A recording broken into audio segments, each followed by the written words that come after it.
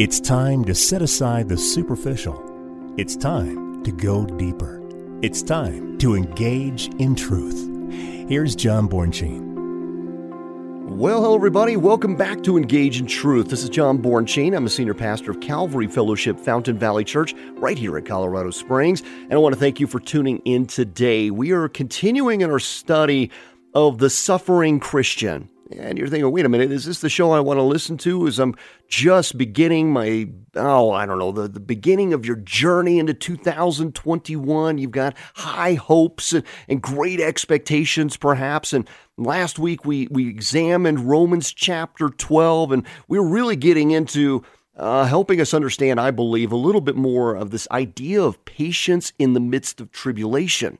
And I believe that when we really examine the landscape today, I don't think that our problems are going away just because the calendar year has changed. Just because it's 2021 doesn't mean whatever you're struggling with just magically goes away. Rather, we've got to hit these things head on.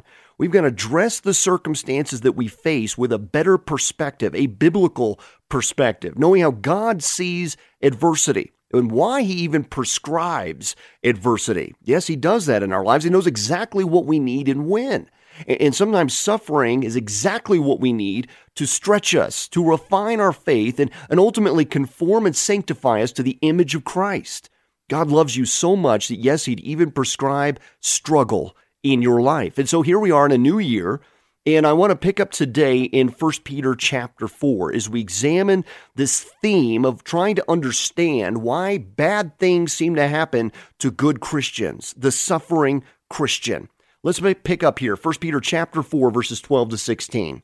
Beloved, do not think it strange concerning the fiery trial which is to try you, as though some strange thing happened to you, but rejoice to the extent that you partake of Christ's sufferings, that when his glory is revealed, you may also be glad with exceeding joy. If you are reproached for the name of Christ, blessed are you, for the Spirit of glory and of God rests upon you. On their part, he is blasphemed, but on your part, he is glorified. But let none of you suffer as a murderer, a thief, an evildoer, or as a busybody in other people's matters.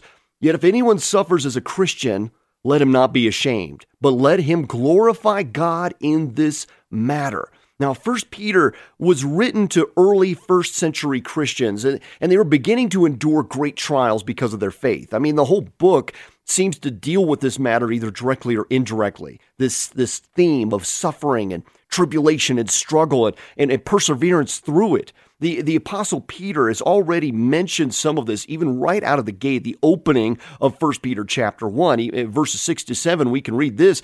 In this you greatly rejoice, though now for a little while, if need be, you have been grieved by various trials, that the genuineness of your faith, being much more precious than gold that perishes, though it is tested by fire, may be found to praise, honor, and glory at the revelation of Jesus Christ. So he exhorts his readers to be alert and watch as they pray, and to do so without grumbling.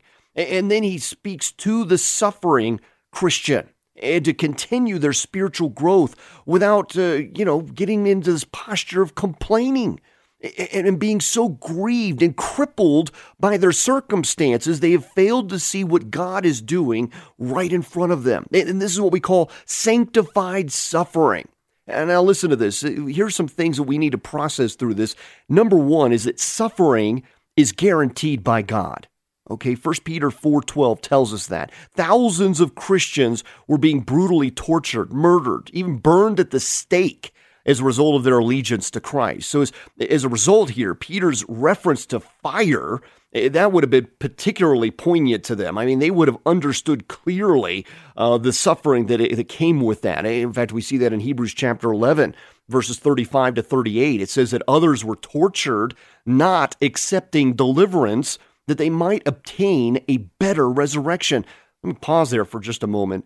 That part is very striking to me, because here there's individuals being tortured and they didn't want relief from that. They weren't going to recant their faith. They wanted a better resurrection, one that brought glory to God, even in the midst of their being tortured. Here's what he says, verse 36. Still others had trial of mockings and scourgings, Yes, and of chains and imprisonment. They were stoned, they were sawn in two, were tempted, were slain with the sword. They wandered about in sheepskins and goatskins, being destitute, afflicted, tormented, of whom the world was not worthy. They wandered in deserts and mountains and dens and caves of the earth. You see, this is very symbolic here because Peter urges his listener, his reader, to not be surprised at this intense fiery trial or suffering that was coming upon them. The Greek word translated as strange is xenos. It means a foreign thing.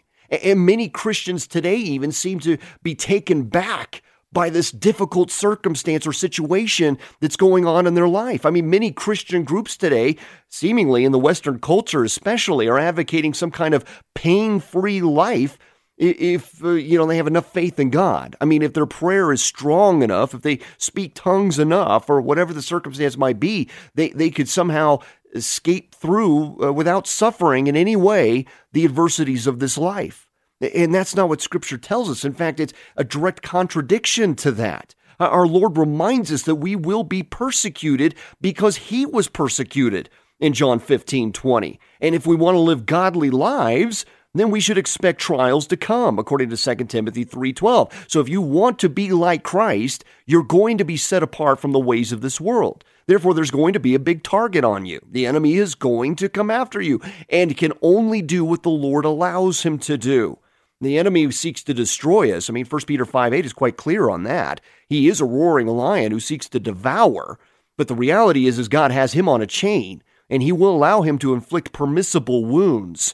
But we have to have the right attitude when adversity comes. That's really the issue here. Seneca once remarked that fire tries gold, misery tries brave men. And I believe that statement is only partially true. I mean, if the truth is known here, all of God's children will be tried and tested in some way. So Peter says that we should not be surprised when suffering comes, since it's guaranteed by God. He also tells us that suffering is graced by glory. Suffering is graced by glory. In 1 Peter chapter 4, verses 13 to 14, let me give you some subpoints of that. A, that pain is profitable. Pain is profitable. The Apostle Paul said that he wanted to know the fellowship of his sufferings, Jesus' sufferings, according to Philippians 3:10. So Paul had clearly learned the lesson that Peter has for us today. Too many Christians seem to base their responses to pain and suffering solely upon their emotions and feelings. Have you heard about this today? It seems like we constantly use that word F-E-E-L to assess everything. And in the midst of intense pain, no one feels like rejoicing. Okay, the response Peter calls for is based upon a choice, not a personal feeling. James gives us some insight in this when he says in James 1:2, "My brethren, count it all joy when you fall into various trials." The Greek word rendered there for count is hegeomai, which means to consider. So it's about a mental evaluation, not an emotional response. The early church faced fierce persecution, and they responded with rejoicing because they had considered it worthy to suffer for the cause of Christ. According to Acts chapter 5, verse 41, it was like they were allowed to suffer for Jesus. They were permitted to suffer for Jesus, and therefore likened them unto their Messiah, to suffer for what he suffered for doing righteous works, for being a Christian in a dark world. B, here's another subpoint, God is with us. We talked about Emmanuel just a few weeks ago as we were celebrating Christmas. God is with us. We have to remember that God never sends us anywhere alone. He goes with us through every event of life. You can go back to Psalm 139, 7-12 on that. I mean, he was with the 3 Hebrew children, boys, as they endured a literal fiery furnace in Daniel chapter 3. And he was with Paul when he faced the hostility of unsympathetic rulers in 2 Timothy 5. Peter says, the Spirit of glory and of God rests upon you. So God is with you when you struggle. He is not absent from that situation at all. We've got to get that mindset completely removed from our thinking and critical thinking as we assess God's holy word. He doesn't just send you off with an instruction manual and hope you figure it out and report to him later on how it went. No, he wants you to know that you are not alone. It is so hard to experience hardships and pain and suffering by ourselves. But when we know that God is with us, boy, it can give us the strength that we need, that peace, that joy, the endurance to see it through, to get through to the other side. It's not just about overcoming our struggle, but what we do through our struggle, that God is with us. I mean, think about from Stephen's perspective. Stephen, who in Acts chapter 6 was being falsely accused, taken before a council, they're about to stone him, i.e. they're about to execute him. And it says that his face shone like an angel. And then he sees the glory of God. And it was like the Shekinah glory around him. God was right there with him. And 1 Corinthians 6:19 tells us that we are a temple of the Holy Spirit. God is with us. Now, pain also leads to expansion of ministry. That's right. It leads to the expansion of ministry. Suffering for Jesus Christ is also graced by glory because God will expand our ministry through it. I mean, spiritual maturity and usefulness are enhanced through these unlikely agents of suffering and pain. I mean, I'm convinced that my spiritual growth is accelerated through the endurance of pain and hardship for the cause of Christ.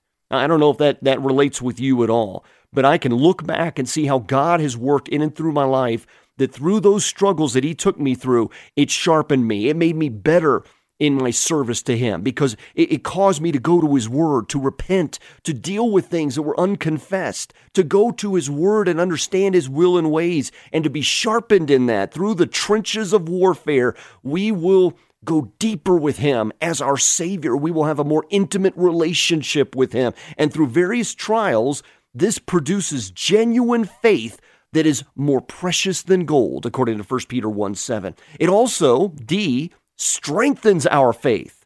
Okay, the suffering strengthens our faith. As I just alluded to, Dr. Adrian Rogers once said, a faith not worth testing is a faith that is not worth trusting.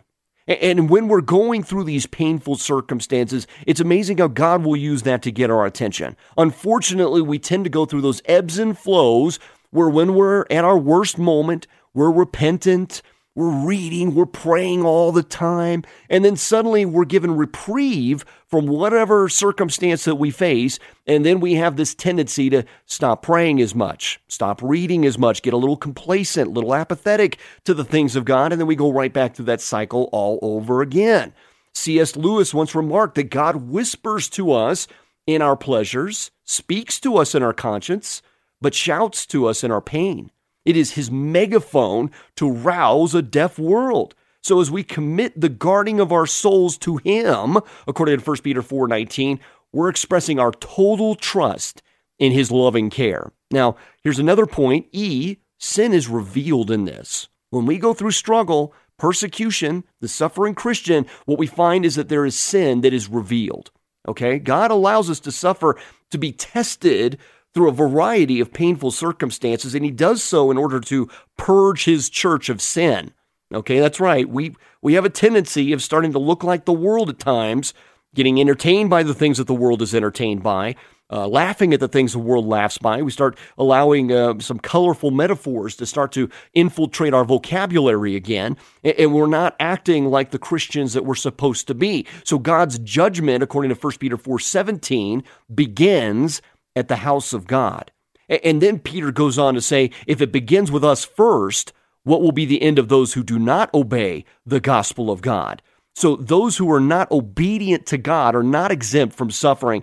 It can feel like that at times, right? As Christians, we can feel like those around us who don't trust and revere God and aren't obedient to him seem to just get away with everything. I mean, everything seems to be going their way, yada, yada, yada, right? We have this perception that is not reality, that they seem to be just living it all up while we're suffering for Jesus Christ. Even Jeremiah felt the abuses of standing firm for Jesus, for God's holy word, and for his spoken word through him. In Jeremiah chapter 20, you see that, where he just doesn't even want to do it anymore because he's just getting beat up for Christ, for God. And I say Christ in that because God and the Son are one with the Holy Spirit. That's the triune nature of God. Jesus was at the beginning as he was even through the New Testament. So I say that often, but what we have to understand here is Jeremiah was being a mouthpiece for God. He didn't want to do it anymore, but yet he understood as he was struggling with the flesh then, because the flesh wanted to do everything opposite of what God was calling him to do. And as he's going through this struggle and this mental jumping jacks that he's going through, he comes to the conclusion that he has to. There's a fire in him. He can't stop, even though he knows it comes with persecution. He has to continue to do it. Why? Because he has his eyes on the prize, according to what we read here in 1 Peter chapter 4. That's F. That's another subpoint here. We have our eyes on the prize. Our suffering is graced by glory because it causes us to yearn and long for our heavenly home. I read Romans 8:18. Let me read that to you here. For I consider that the sufferings of this present time are not worthy to be compared with the glory which shall be revealed in us. So experiencing severe pain helps us remember that life is very short and that there is a better life awaiting us in the future. I mean, this is a gift that he has for us. We'll never be separated from him again in the flesh even. And the new flesh that we'll inherit as we receive a new body in 1 Corinthians chapter 15, 35 to 49. And we'll see him in all of his glory and we'll never be separated from him. We need a little endurance, though, to get through this, right? I mean, because time in this vessel, you remember in Philippians chapter 1 where Paul is giving that assessment there. He's like, there's a desire to be with the Lord, but I understand that there's a mission to be done here on earth. I get it. And having been at a number of funerals, there's sometimes a little bit of jealousy that peeks up in me when I see these faithful believers who have lived a life of service to God, and we are honoring their legacy, but more importantly, we're celebrating their graduation. They've just been given a new skin, according to 1 Corinthians 15, a new body that will never let them down again. And they're in the glory of God to worship him and see him and praise him without limitation, no longer needing rest even as they skip about, even with these new vessels that soar with almost like wings like eagles, right? I mean, so yes, there is a desire to get to that place and to do so to his glory, right? That we don't want to show up empty-handed. We want to serve him faithfully and produce the works that he has called us to, not to receive salvation, but because of salvation. And so we need a little endurance as Christians. There was an ad that ran in 1914. A London newspaper ran this interesting ad. It's total reverse psychology, I'm convinced. We don't advertise like this today. Here's what the ad reads. Men wanted for hazardous journey. Small wages, bitter cold, long months of complete darkness, constant danger, safe return, doubtful. And you're like, what kind of ad is that? Well, that ad was actually put together by Sir Ernest Shackleton, who was an Antarctic explorer. And that ad drew thousands of respondents who were eager to sacrifice everything for the prospect of meaningful adventure. Their lives were so stagnant, they were desirous of purpose, going out and doing something that others were unwilling to do. And here, all Sir Ernest Shackleton was trying to do was get to the South Pole and get across the entire Antarctic, right? He wanted to get to the furthest southern point, and he wanted to traverse the entire landscape. And he failed multiple times. And then this particular ad was put together in which he decided he was not going to give up. Despite all the failures and hardships, he was going to push forward, and he put together a crew, a ragtag crew, to go back on a ship they called the Endurance. And so that begs the question, what are we made out of as Christians? Do we have the grit, that tenacity, that perseverance to say that what I experience in the flesh that is temporary in this vessel is paling in comparison to the glory that awaits? It's worth the suffering. If God is for us, who can be against us? According to Romans 8:31. And it means that we have to keep our eyes on the prize. James 1:12 tells us, blessed is the man who endures temptation, for when he has been approved, he will receive the crown of life, which the Lord has promised to those who love him. Look, when you have this kind of confidence, when you understand that you are operating in the full strength of God and not in your own, you're gonna take on hell with a water pistol. You know what I mean? Because you're putting it in proper perspective. And this leads us to another point, G, heavenly war stories. Heavenly war stories. And what I mean by that is I have this picture in my mind of us sitting around the campfires of heaven someday. We're there around those campfires. We've got Noah on one side, maybe, Adam, Paul, King David. I mean, we're gathered together And of course, this may be even during the 1,000-year reign with our Lord Jesus here on earth. Maybe it's after in the New Jerusalem. But either way, I just have this image in my mind of there we are together, sharing stories of what God had done through us, that He receive all the glory, not bragging in ourselves at all, but what God did through us. And it requires some fortitude in Christian mindsets today, that when we see adversity, we don't tuck and run, we push through it, knowing that God has a purpose even in this. In 1 Peter chapter 2, 20-25, he tells us, "For what credit is it if, when you were beaten for your faults, you take it patiently? But when you do good and suffer, if you take it patiently, this is commendable before God. For to this you were called, because Christ also suffered for us, leaving us as an example that you should follow His steps, who committed no sin, nor was deceit found in His mouth, who when He was reviled did not revile in return. When He suffered, He did not threaten, but committed Himself to Him who judges righteously, who Himself bore our sins in His own body on the tree, that we, having died to sins, might live for righteousness, but whose stripes you were healed, by whose stripes you were healed. For you were like sheep going astray, but have now returned to the shepherd and overseer of your souls." So not only is suffering an unavoidable reality for Christians, it's also graced by the glory of God as we suffer for our Lord's sake. And I feel sorry for those Christians who want to sit on the sidelines their whole life. They're going to be boring to listen to around the campfires of heaven. I mean, if you have one life to live, which we know we only have one, to give to the Lord Jesus and sacrifice for His glory, then make your journey a good one. I mean, fill it with risk for Jesus. Fill it with total faith decisions. Fill it with going out on a limb for your faith. Don't let fear defeat you, and don't let the situation cripple you. You are more than conquerors, according to Romans 8:37. Let me read this to you. Hopefully this encourages you a little bit. It encourages me. Theodore Roosevelt said this: "It is not the critic who counts, not the man who points out how the strong man stumbles or where the doer of deeds could have done them better.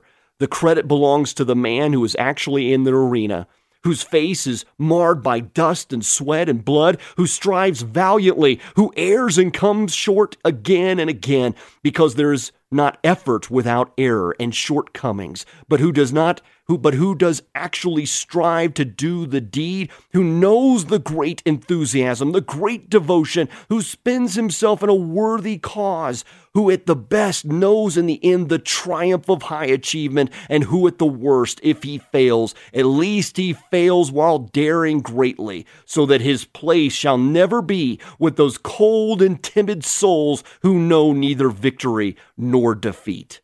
You see, the Lord allows us to be tested, according to 1 Peter 1:7. This is the only way you can grow in your faith. I mean, God uses the tough circumstances of your life to build the muscles of your faith, to keep you from trusting in something other than His Word. We also find hope that God loves to restore people to Himself, so when our faith fails, God does not. We are conquerors through our struggles, not just when we are conquering over them. And He puts us into situations that would defeat most people. So we're victorious only through Him alone. He did this with Israel time and time again. You can read Joshua 11:6, where the Lord told them that He was going to deliver the enemies before them, and that they were not to take any of the chariots for themselves. They were to burn those chariots, hamstring the horses even. Do not use any of their military might, because the Lord was going to bring them through that adversity. So God is in the details of our journey. It's in these moments that our character is defined, that our scars are formed and our war stories get good. I mean, we live at interesting times with the days that lie ahead of us here that are going to test our character, our grit, our heart, our allegiance to Jesus Christ. Are we firm in what we believe? Are we strong in our faith? A faith that's grounded in truth and Jesus Christ can endure the storms of all the hardships that you may encounter this year. Let me end with this.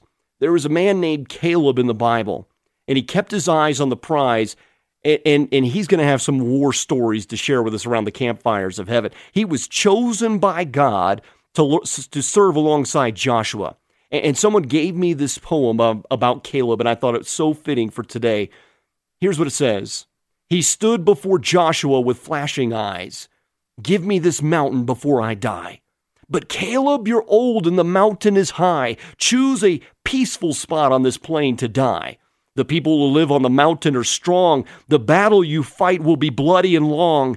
His eyes never wavered as he spoke without fear. I've been promised this mountain for 45 years. And as for the people being mighty and tall, the bigger they are, the harder they fall. For it's not my strength on which I'm counting, for the Lord is going to give me that mountain. So let's quit talking while there's still light. For the Lord, I have a battle to fight.